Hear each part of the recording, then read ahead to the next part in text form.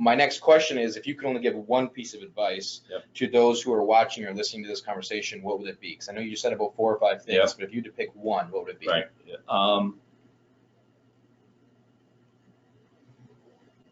You know, if I were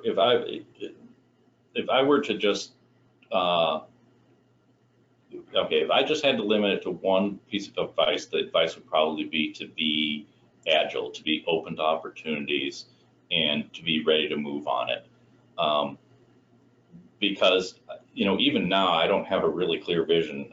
I think that's one of the questions you're going to ask me and such too. But, you know, and from the start, it was, you know, get that next account, get that next account, get that next account. But then I saw opportunity. Okay, you know, the processor I'm working with, well, you know, maybe I can negotiate with other processors and get a bigger piece of this pie, or maybe there's other ways to structure this, and looking around and just finding opportunity as it came along, and then stepping into, you know, for instance, the point of sale systems.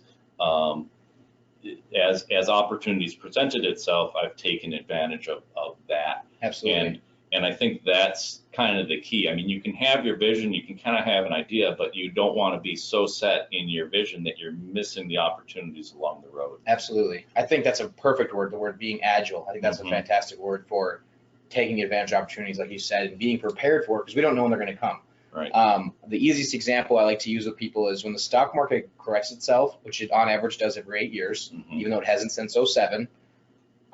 Most of our society is in pain because they're locked into the market. But 5 to 10% of our society sees that as an opportunity, and they tremendously grow their wealth. So it's just an example of being agile and not having all your eggs stuck in one basket. Right. And I think it's how you frame it and how you perceive the world around you too. Is it a challenge, or is that an opportunity? Very insightful. I like that. Yeah, I like that. That's good. Did you read that from a book somewhere? No, I don't know. I probably did somewhere. You know, steal That's everything. Okay. We'll just say quote Scott Fricke.